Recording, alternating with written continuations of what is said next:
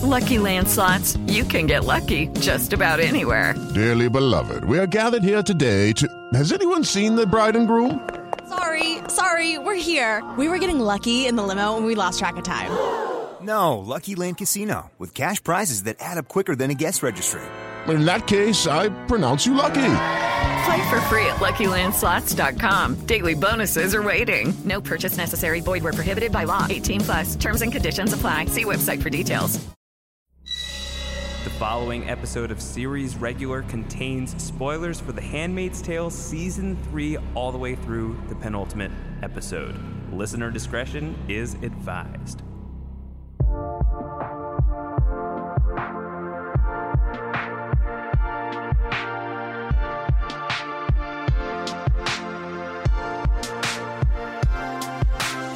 Welcome back to Series Regular, the Hollywood Reporter's all-in podcast on genre television. Hello, everybody. I'm Josh Wigler. I'm very excited today because normally I am so alone on these podcasts. Today I have great company as I am talking about the third season of The Handmaid's Tale, which wraps on August 14th, and we are getting ahead of the game here with a little bit of a catch-up on what's been going on in Season 3 with the best guest that you could possibly get for something like this, the great Bruce Miller, creator of the show, executive producer. Bruce, how are you doing? I'm doing well. Thank you so much for having me here. Well, you're really having me here as we are in your office right now that we have converted into the Series Regular studio for a hot minute. Bruce, we're looking down the home stretch here on The Handmaid's Tale Season 3. How are you feeling about everything where we are right now? It goes by so fast. It really does. You know, you spend so much time thinking about the season and then writing and then shooting, and it all is so glacial. The pace of all that is so slow, even though you're working as quickly as you possibly can. It takes months to make this. And then all of a sudden they're one at a time on television.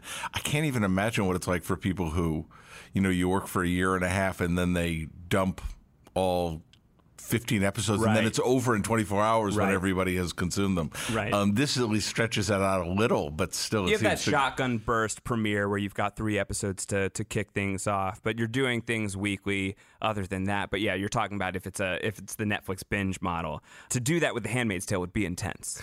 Yeah, I mean, the show isn't built that way. Yeah. Because of the material, it's just not built that way. But we knew from the very beginning that it wasn't going to be a binged. It wasn't going to drop all at once, even from before the first season. So, you know, we built it that way. And, you know, in some ways it takes a week to digest and think about. But we also know that, you know, the show shows in a lot of other countries, you know, as a binge, and also, you know, the rest of its life will be as something you can watch all at once.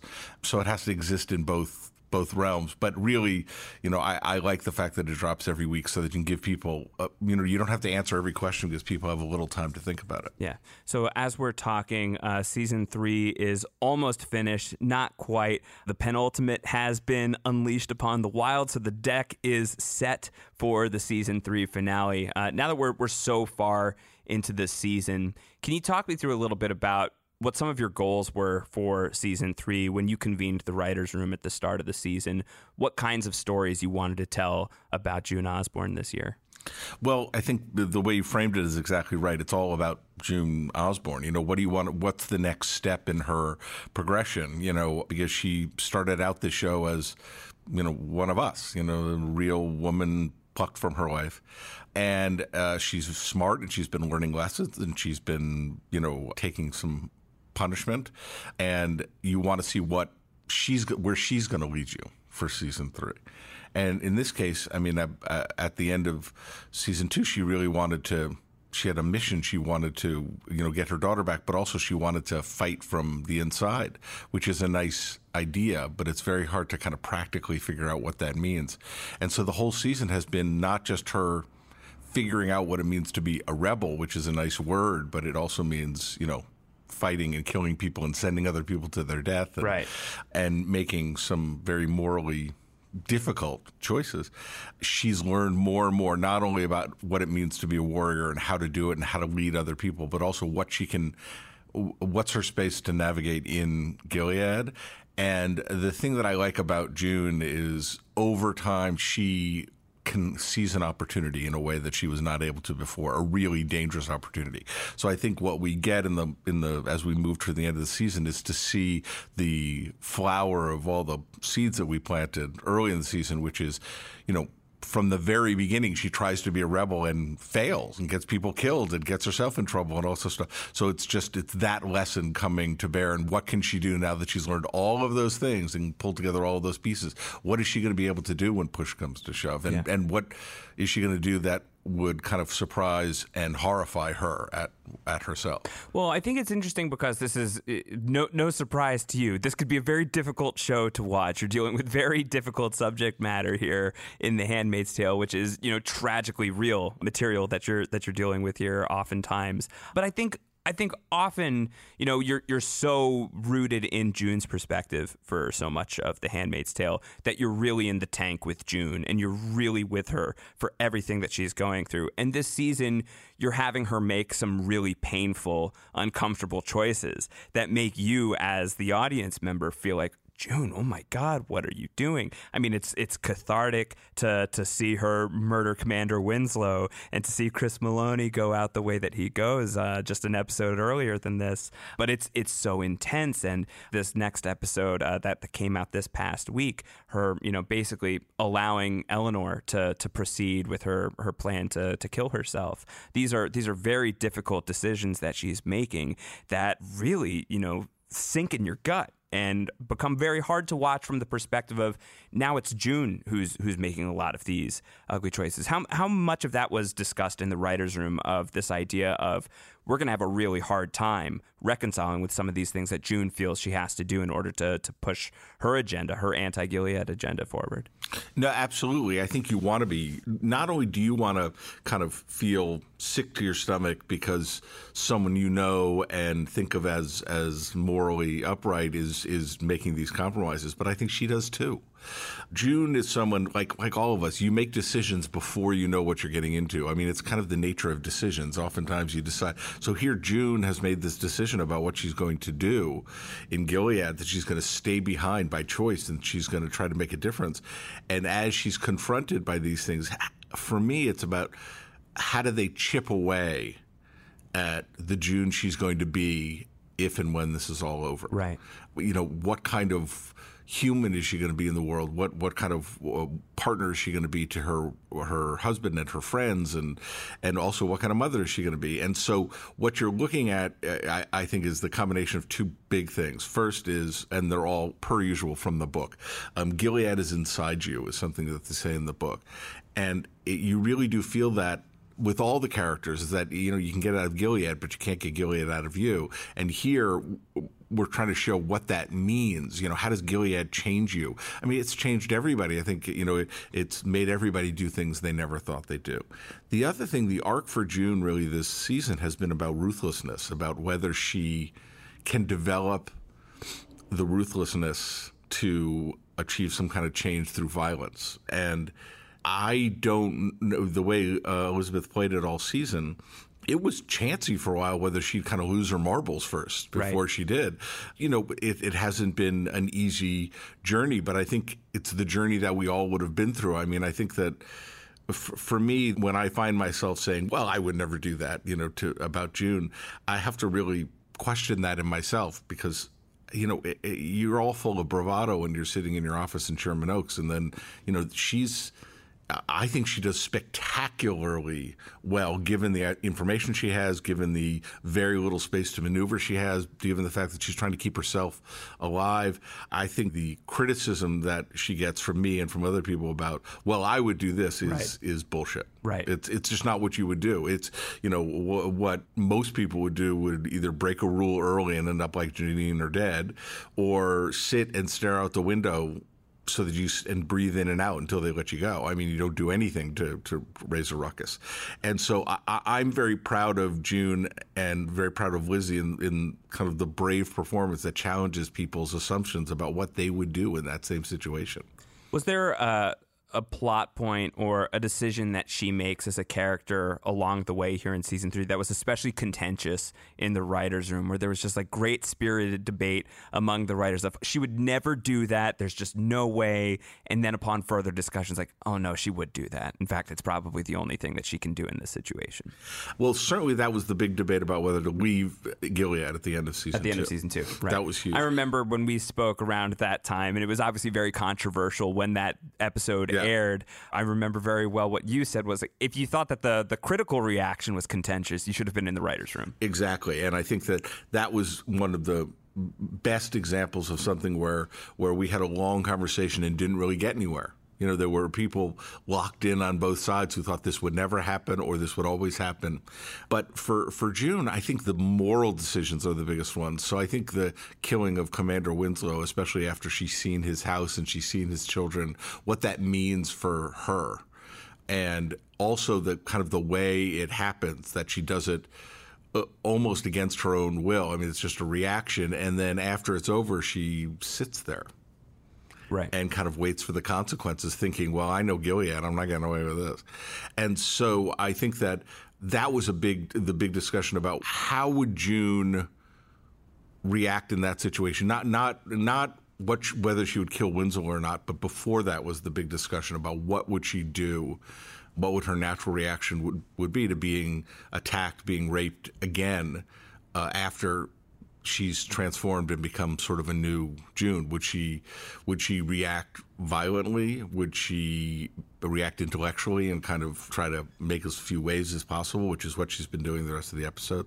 That was a big discussion. And, you know, I came out from the beginning just feeling like I thought that June was just, you know, finished being touched against her will and would, even if she didn't admit that, when someone did touch her, she would have a gut response. Yeah.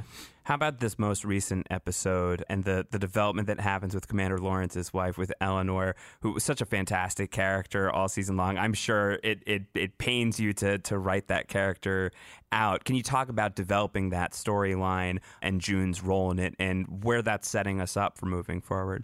Well, yeah. I mean, Julie Dresden, who plays Commander Lawrence's wife, Eleanor, was spectacular from the beginning. And the discussion about her, what she would do and committing suicide, you know, was initially based a lot in how not to make it seem like it was just a result of her mental disease, which she has kind of unmedicated bipolar. Right. And you didn't want it because, in fact, she's at the brink of getting that treated in the way that she was used to. So the suicide doesn't really have anything to do. It's more kind of the situation of her life and not wanting to continue in that situation. Even, you know, the idea that, I'm going to go to Canada and the one person I'm going to be left with is this guy who I really can't stand. So there was a despair aspect of that. And also I think that she didn't trust herself to keep the secret anymore.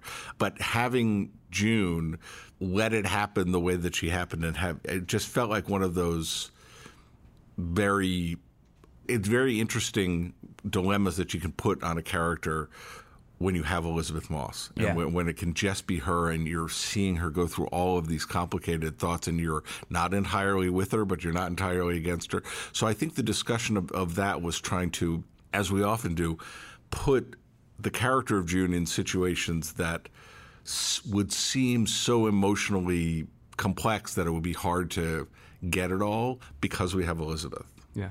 And because we can use her to communicate things that I, wouldn't think would be very possible to communicate. One of the things that's different about the dynamics in season 3, the first 2 seasons, June is in the Waterford house. She's Offred. She is Offred no more in any sense in season 3. She's in Commander Lawrence's house. That gives you a great character played brilliantly by Bradley Whitford, Emmy nominated for the role. Congratulations on Emmy nominations from season 2 here for 2019. What was your reaction to that when those came in? I was stunned. I wasn't even, I knew that we were eligible for these last few episodes, but, we had certainly gotten well lauded and appreciated that, last Emmy Awards. And this one, the field is so spectacularly powerful that you feel like, well, we had our moment. But I was thrilled. I'm thrilled for all the people who get recognized. Adam Taylor, who's our composer, has never been recognized before. And he does Well, it's his first job. He does Yeah. incredible work. But I am always surprised when we get nominated for any award, and I'm always just kind of thrilled and in awe. It really is a nice part of it that I didn't. Can't be surprised at the nomination for Holly. I mean, that was a mesmerizing episode. Bruce. It was a very good episode. It was a very good episode, and I'm very proud of it. I'm very glad it was recognized. Yeah, I mean, and for Lizzie too. I mean, the million things you don't see about how she puts a performance like that together. And once again, it kind of ties into your other question. We're always looking for ways to challenge Elizabeth. That, when you have, what I think is she's putting on a generational performance, just an you want to make sure that you keep pushing, because you're not going to get an actress like this on a show like this at a time like this very often. So you want to really do everything you can with her. And Holly was a good example of that. And it's nice that that's appreciated. And, Bradley, who was really kind of came in very strongly, and Cherry Jones, who is just embodies June's mother in such a great, hilarious, realistic way. All of it is it's a surprise, but I really do feel like, we all work so hard on the show. It's nice when it's recognized. I know every show they work very, very hard, so it's not it's not a matter of the effort, but especially people in the production design department and the wardrobe department and things like that, where all of those things work together to make the show excellent. But if you start noticing those as individuals, you start losing track of the show. So we're always trying to integrate those things, the beautiful cinematography. But it's really nice that the Academy kind of separates those things out and lets them kind of get their moment to shine. I'm very proud of them all. So Bradley Whitford, he was introduced last season as Commander Lawrence and really steps into the center of the season as a real core dynamic between his character and June. And we're still in Gilead, but we're a long way away from the Waterford house. It's a very different kind of prison. What did these new dynamics afford you in the writer's room creatively as you were arcing out season 3? Well, I think what we were trying to do is take this part of the handmaid experience, which we have only seen once, her arriving in a new place and getting her footing, when she showed up at the Waterford at the very beginning of the show. And in the book, it's such a huge part of what a handmaid is. I mean, they get assigned, they keep getting reassigned, so they keep having to figure out what their space is in this house. So I think, I wanted to show that June was practiced at that and knew what that was and knew how to stay out of sight long enough till she figured things out. And so every time she broke that rule and tried to do something rebellious or tried to push or tried to seduce the commander, all of those things were rebuffed. All her normal bag of tricks didn't really work. And that's what I was looking for, is looking for someone who would challenge June in a very different way. Because with Fred, she quickly found a lane where she could manipulate him and relax him into doing things that she wanted. She could exert some power over him through sexuality. Here, that doesn't work at all. So what I was hoping to do is challenge another aspect of her personality, which is not only her intellectualism, not only her intelligence, because he's certainly much more, or he seems to value a very different kind of intelligence, but more her ability to kind of read another person, her empathy. And I think the interesting thing is it's what she keeps trying to do with Lawrence, is to read what he needs. And the thing that he ends up appealing to him about her is the fact that she pays so much attention to what other people need. Is her empathy is something is completely alien to him. He has very little. He's fascinated by it. Yeah. And so he's got this weird, kind of underdeveloped sense of empathy. She has an overdeveloped one, and he's fascinated by that. And in a way where that kind of ends up being the thing that keeps him from being bored with her, is the fact that it's not necessarily a big heart, but it's she really feels things in a big way, anger and happiness and sadness and sympathy. And she really does want to, she has trouble not acting on those feelings, which is why I adore her, but it's also the thing that makes Lawrence treat her a little bit like she's a butterfly under a piece of glass. And right. Oh, isn't this fascinating? Now let's kill it and right. cut it apart. Right. So Commander Lawrence's wife is deceased. The final scene of the penultimate episode is at the funeral. It's a very ominous final shot of the two of them together by Eleanor's grave. The season finale will be on August 14th. Set the stage for us, Bruce. What are we getting into in as spoiler-free a way as you can possibly describe? The stakes are high as there's this plan in place to liberate these children from Gilead. What are we getting into for the final episode of the season? I think the final episode of the season is about June's determination that no matter what is going, she has become a person that I don't know that she was at the beginning, that she is not only not going to give up, but she's going to keep trying to keep her presence of mind and keep thinking through the whole process. And so that's what you really see is who has she become versus who she was at the beginning of the season in terms of a rebel. At the beginning of the season, we saw Martha came to the house and died, and she tried on the fly to cover things up and do things, and she did a pretty good job. Here you get to see just the level of complexity and the level of planning and the level of execution that have gone through all of this, but also when you realize it's not just born out of, I want to get these children out, but I want to hurt Gilead. Those two things together make it a very interesting, which is more important? Which is more important, getting the children out and safe or making sure Gilead hurts as much as possible? So I think for June, you've got, the noble and the ignoble, playing against each other. War. Yeah, at war. But I also just think what I think she's finally doing is, it's finally the time you run your first marathon and you say, it doesn't matter how many little runs I've taken, I've got to run my first marathon and I got to keep all this stuff in mind or I'm not going to finish. And I think the question for the episode, the question for the season is am I as ruthless as the people who are imprisoning me, and do I want to be? What does it mean to be ruthless? Yeah.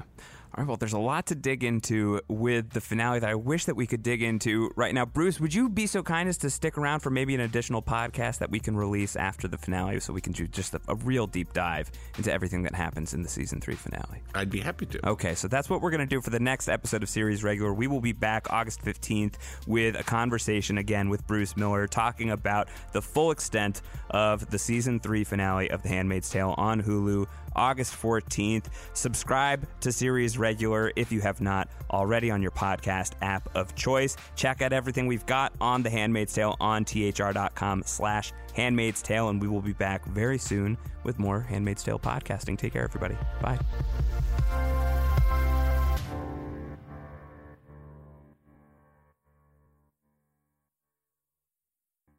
Lucky Land Casino, asking people, what's the weirdest place you've gotten lucky? Lucky? In line at the deli, I guess? Aha, in my dentist's office.